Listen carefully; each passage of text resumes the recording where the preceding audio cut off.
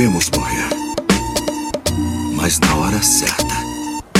A morte só não é aterrorizante quando a vida já se consumiu. Alquimista sem fit, estilo Mississippi Iluminista fez convite. É leviano, esquivando, alterando, a paisagem no grafite.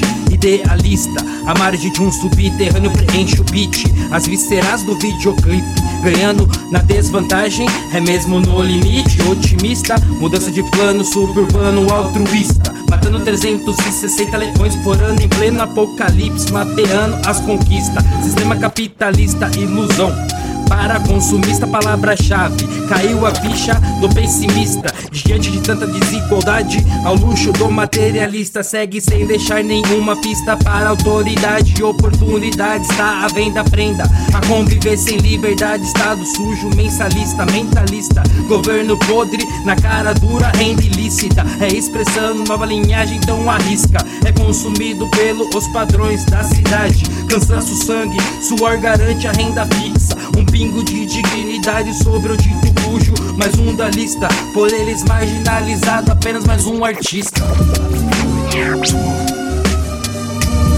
Já consumou a sua vida?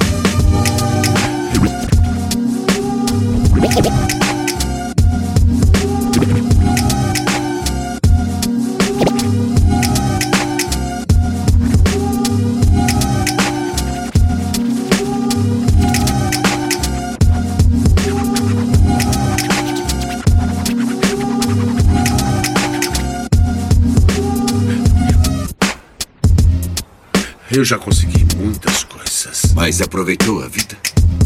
Ou deixou-se levar por ela? Você está fora da sua vida, sofrendo por uma vida que nunca foi vivida. Não posso mudar minha vida, minha vida, minha vida, minha vida, minha vida, minha vida, minha vida, minha vida.